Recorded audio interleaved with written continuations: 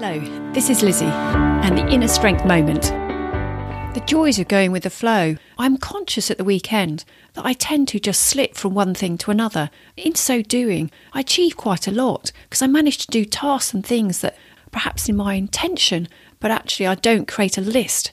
And so things just happen. And in so doing, I'm in my flow, allowing my energy to dictate what I do next. So it feels like less effort.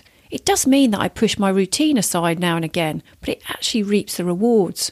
It seems that weekends or time not associated with work allows more of this, and with it more creativity and less stress. What if we flipped the idea of the working day? I'm curious to hear, how are you guided? Is it the routine, how you go about your flow and the energy that's created behind it, or your intention?